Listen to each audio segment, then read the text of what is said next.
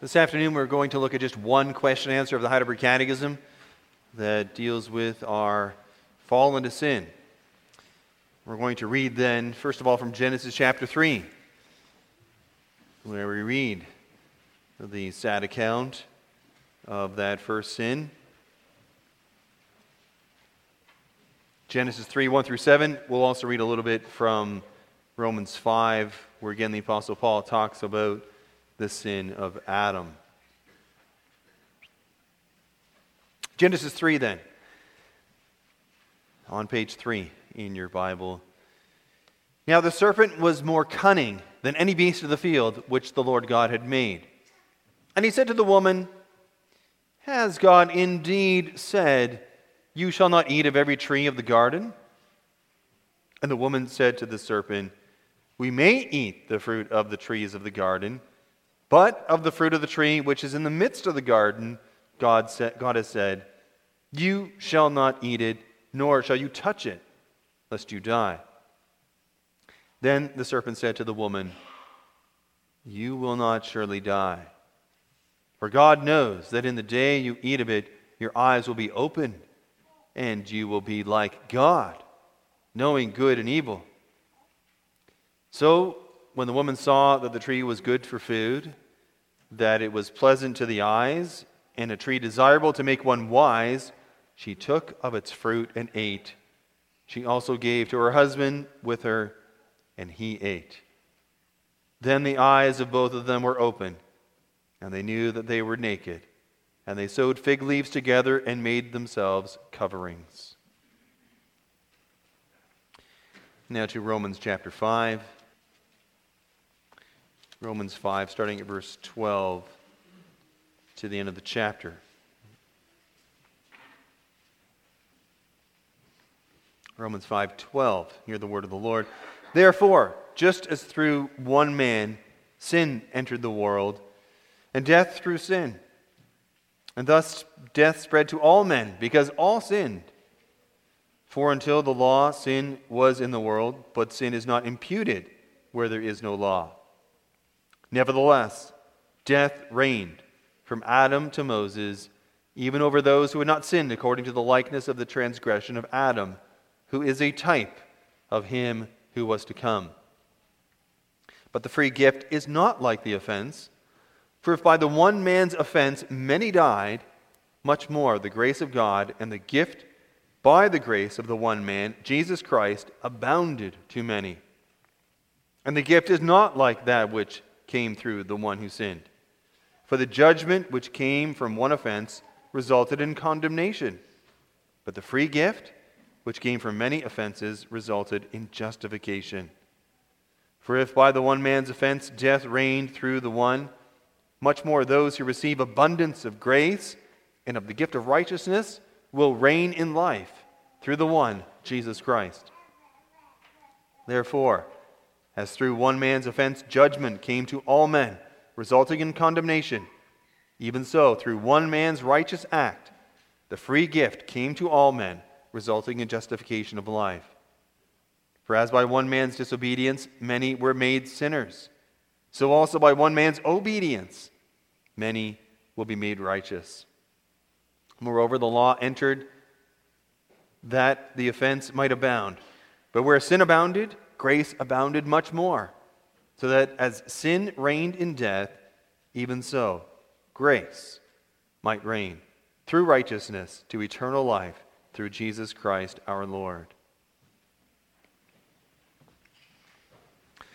Now we'll look at the Word of God as we confess it about that in Lord's Day 3, question answer 7.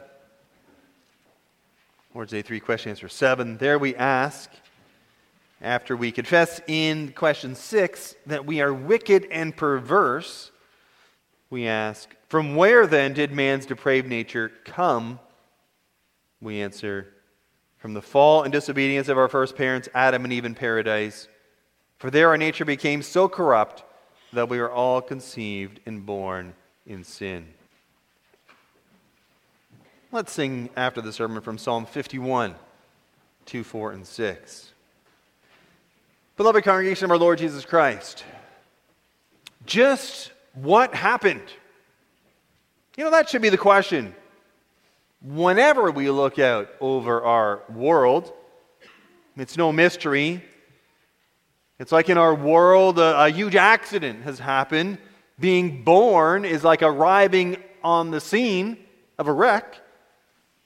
So much is wrong with this world, with mankind. It's too simple to say, well, it was always like this. This is how we evolved, it's just survival of the fittest. I think we all know that is, in a way, too simple of an explanation. It certainly doesn't satisfy. Something happened, something bad. There are Eastern religions that say good and evil, and by the way, evolution has no concept really of good or evil. Some Eastern religions say good and evil are just part of life. Like yin and yang, they almost need each other. They even depend upon each other. Persian religion says there is evil because there is also an evil God. And the evil God and the good God are sort of duking it out, fighting in this world. The Word of God reveals to us that there was a fall, a huge fall, a fall with tremendous consequences, a fall that brought death, a fall that corrupted us all from even the moment we are conceived. That's one of the huge problems with the new gender ideology, the new sexuality of our day and age. It would be one thing if people who believe that same-sex attraction is okay, and we don't believe it's okay, the Word of God doesn't say it's okay, but it would be one thing if they thought that was okay, and that was the only point, really, that you were, at cross purposes with them. As if they could still talk about sin and evil, or even acknowledge their need for a Savior. But, if this is not too much of a generalization, what you find is that this is not a one-issue matter. Accepting the gay lifestyle time and time again seems to mean that your whole idea of sin gets thrown out the window and gets downsized. Sexual desire, says one gay-affirming pastor in a book that was just released about a month ago. The title of the book is Shameless. This is what the pastor says is something we should listen to, make decisions about, explore. One more conservative Christian author, Wesley Hill, who believes that he should struggle and does struggle with his own same-sex attraction issues, writes this about this book in a review. In this progressive Christianity, that's of this other pastor, it often seems that a spirituality of the goodness of creation downplays or bypasses altogether any serious consideration of our fallenness. So we should not only consider our good creation, which certainly in the beginning was very good. But the Word of God also reveals that there was a fall, a very huge fall. And that is so fundamental. That should be so basic to the way the Christian approaches the issues of life, that we even look at ourselves through those eyes. A Christian then should have a supersized view of sin, its misery, its consequences. And it was all our fault. In Genesis, we read about a snake whispering lies, but that's sort of all that we get in Genesis. We do know that the snake was the devil, behind the snake was the devil, and we do know that the devil himself first sinned and rebelled against God. But did you notice that's not in Genesis, that backstory? All the focus here is on Adam and Eve, who themselves willfully, blatantly choose to disobey God, who want their own fake idea of freedom and paradise. And that is like all of us. I put the sermon then under this theme. In Adam's fall, we sinned all. So, was there an actual fall into sin? The theory of evolution, of course, says no, not at all. The theory of evolution, it's not like, we were like this and then like that. No, evolution says, of course, it's all like this. We're getting better and better. Of course, we like to hear that as well. It's very interesting if you look at archaeology. If you go back in time, and even secular scientists, archaeologists will tell you this, you do not find sort of primitive savages who did not have the intelligence that we have. You find things like, the pyramids. Did you know that the ancient Greeks had a steam engine? The ancient Babylonians 4,000 years ago? This is not revolutionary stuff. It's just conveniently ignored these days. The ancient Babylonians regularly did cataract surgery. Neanderthals are often depicted as, these knuckle-dragging numbskulls, like one step away from the ape. But the more we find out about them, they do not fit the evolutionary picture. They had a culture and sophistication that constantly surprises and amazes archaeologists. Ask a linguist, somebody who specializes in languages. They will tell you that ancient languages were actually far more complex than now. Certainly when it comes to language, we have sort of devolved rather than evolved. And almost all ancient cultures still have some vestige as well, that in the past, now we were not primitives that are rising up from the mud. Actually, in the past, there was a golden time. Things were better in the past, and we are going like this. The Bible, though, makes that even clearer. There was actually a paradise in the beginning, where there was even a walking and talking with God. And then there was a fall, a great rebellion. The Bible then makes it crystal clear what actually happened. But are those early chapters in Genesis, you say, is that real history? Isn't this more sort of like, fairy tale kind of stuff? Maybe it's got some practical value to teach you some lessons.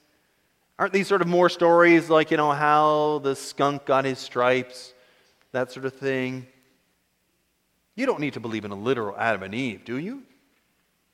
There are seminaries, Christian seminaries, where the first 11 chapters of Genesis are pushed to sort of maybe the place of legend. Good stories, but not real history. What do you think? Would you be able to defend why the book of Genesis is real history? I mean, Genesis, right from Genesis chapter 1, is real history. Well, how about these sorts of things? That is not how Genesis reads.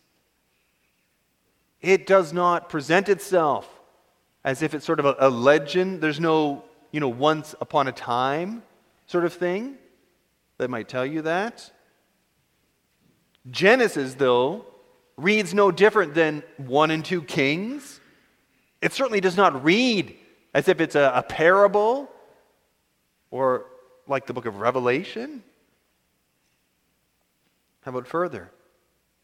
If Genesis is not real history, well, why is the Gospel of Luke real history? If Genesis, in your mind, is just a way to sort of describe how broken human nature is. Genesis is just sort of a parable that helps us understand. Why can't Easter also be a sort of parable? A parable that describes the general progress of human enlightenment. Why should Christ coming out of the grave be real history? And before you know it, of course, when you are wearing those glasses, the whole Bible just becomes, well, some points to ponder. Further, also this, look at how the rest of Scripture reads those early chapters of Genesis. It treats them as real history. That there really was an Adam and Eve. That's what we see in Romans chapter 5. That's what the Apostle Paul does. Now in Romans chapter 5, you need to realize also what the Apostle Paul is doing. In Romans 5, and we don't have time to cover this at length, but Romans 5, the Apostle Paul is actually dealing with an objection to the gospel. And the objection is this. It's like someone is saying to the Apostle Paul, you are saying that one man, Jesus Christ, makes all the difference in the world. But how can one man save the world? One man dying on a cross? How can that mean that everything is different for even millions who believe in him?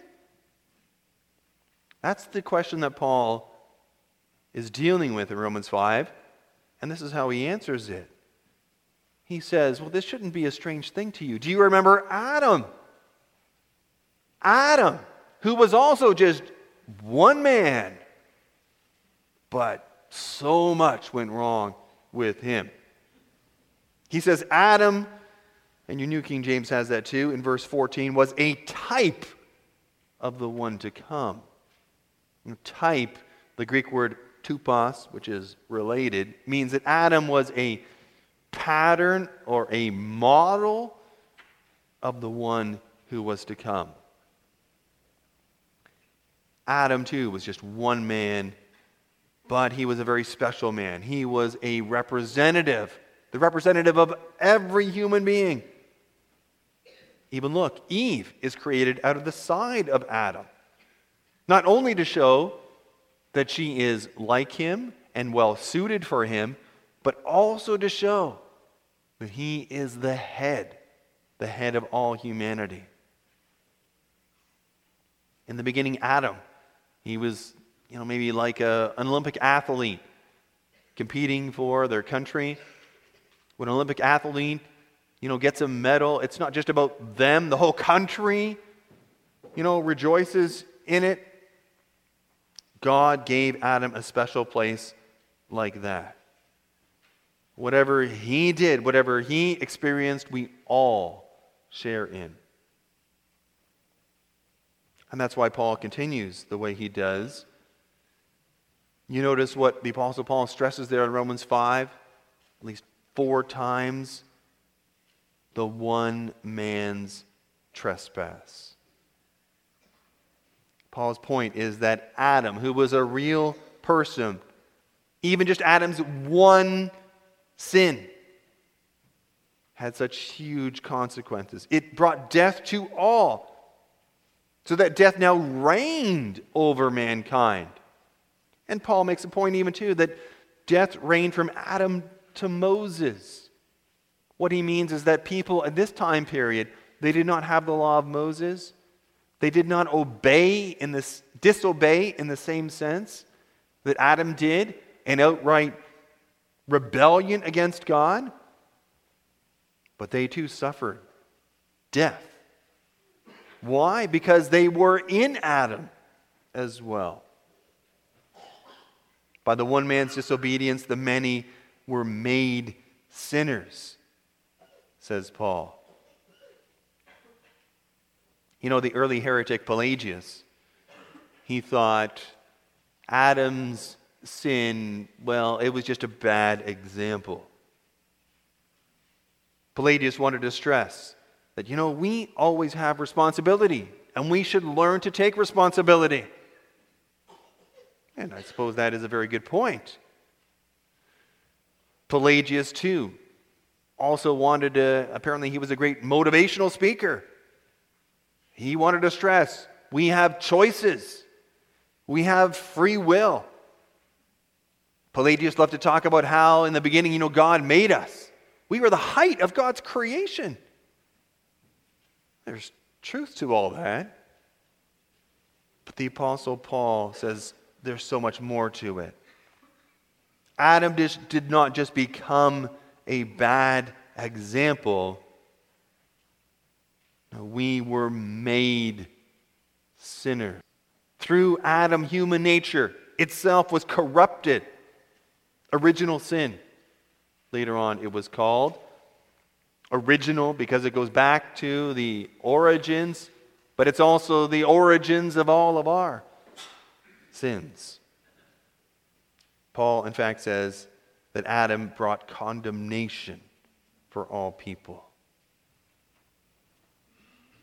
Those early chapters then in Genesis 3, they are history, they are our history. This is where the story of all of us begins here. The story of your life does not begin at the moment of your birth or even the moment of your conception. The story of your life, too, begins here in Genesis 1. In Adam's fall in Genesis 3, we sinned all. Now, does that mean that we could perhaps blame Adam for what we're like? It doesn't work like that at all, of course. We do need to stress, as Pelagius sort of leaned in that direction, that we still choose to sin freely. Sin is our choice. But yet this does explain why we are so prone to sin.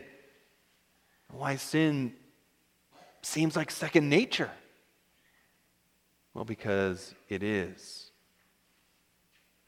It also tells us we need to come to grips with the fallenness, of ourselves and of all humanity. And in fact, too, when we look at the world around us and see its evil, we need to be reminded that's the same evil that I share in. I also fell in Adam, along with everyone else around me. I am no different. The sin of every person in this world ought to also proclaim and testify to you your own sin, your own sinful nature. But what about that tree of the knowledge of good and evil, you ask? Can we blame God in some way? I mean, didn't God, after all, put that tree of the knowledge of good and evil in the garden? So let's look at that for a moment. Why did God make that one tree? Well, let's make it clear right away. It was not a trap or a temptation. The tree was in paradise after all. And God had said over all of his creation, including it was very good. What was good about that tree? It sort of boils down to this. Through that tree of the knowledge of good and evil, God gave Adam and Eve a wonderful opportunity to show and to grow in their love and trust in God. It was a test, but a test in a good way. A test that would draw things out of Adam and Eve and make them even more conscious and deliberate. In fact, it was a tree of worship. Adam and Eve could proclaim how much they truly lived in the fear of the Lord. The fruit of that tree didn't look bad. God had said not to eat of it. They could demonstrate the Word of God was their life. And that in no way was their life based on their own thoughts or their own judgments. Through that tree, God gave Adam and Eve the ability to proclaim that He alone was their God. They could give Him such glory and worship. It's the tree of the knowledge of good and evil. Now, we have to define that too. What does that exactly mean? Maybe you ask. Knowledge of good and evil? Does it mean, first possibility, well, that through this tree, Adam and Eve would actually know, like experience, not only the good, but also the evil? I think we can't go in that direction.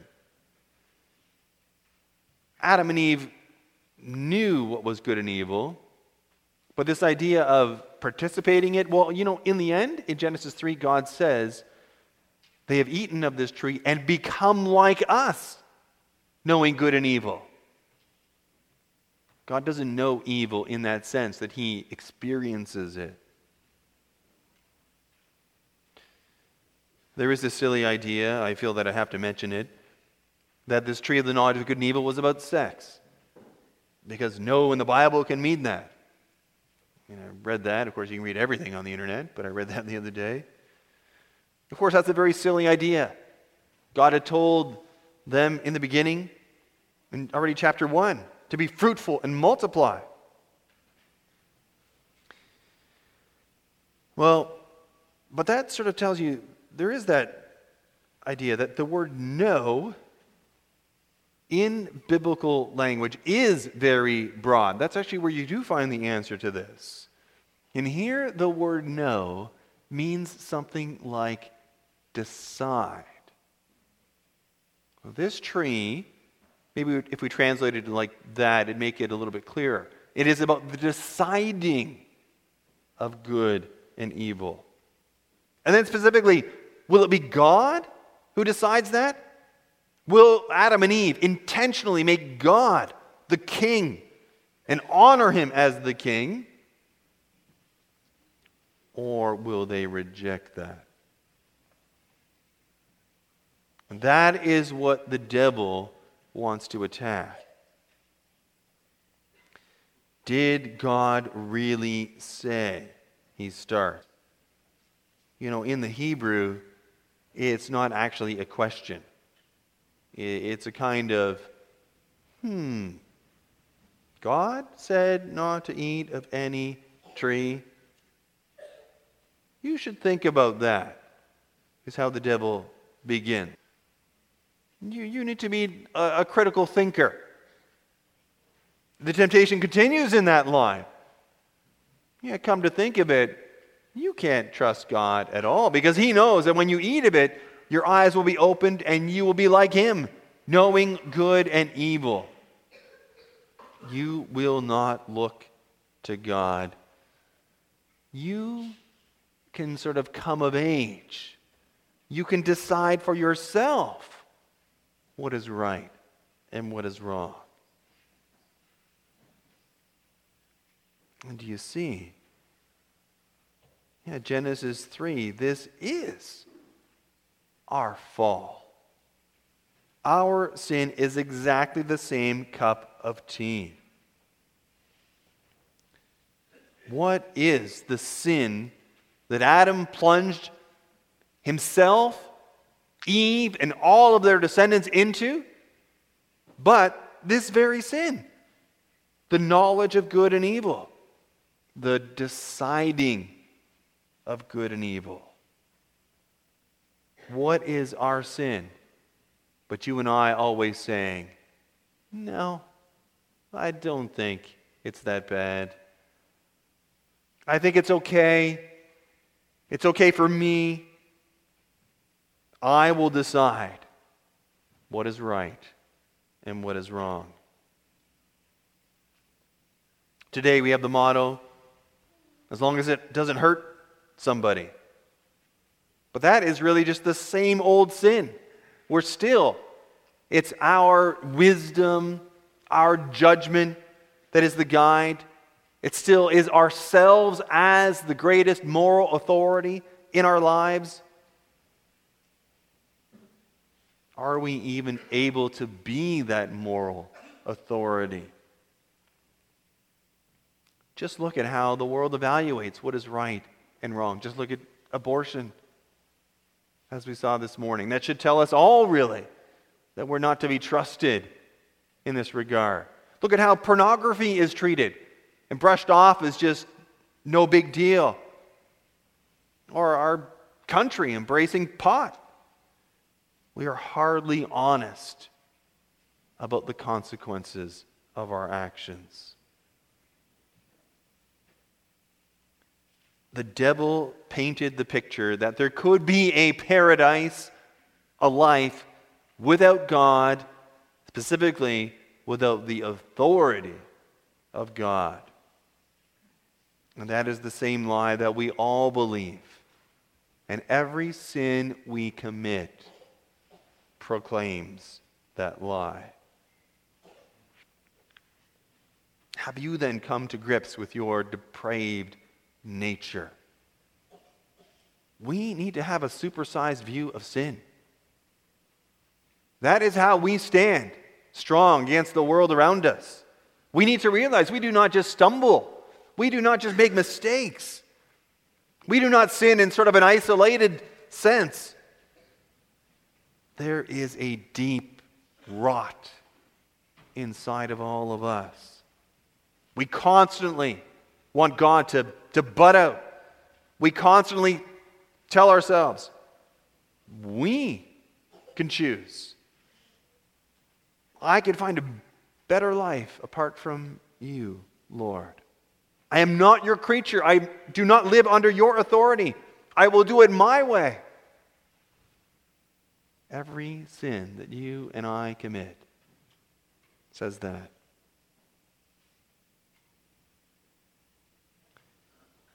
Let's also rejoice.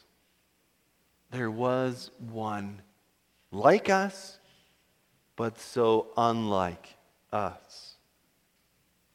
He always lived under the authority of his God. Read through the Gospels, you'll see. Constantly, he is conscious of the Father's will. And that is his passion. He lives by the Word of God. Not simply when it means not eating from a tree, when it means even dying upon a tree. Yes, the one man's act of disobedience made everyone a sinner. But there is a second Adam.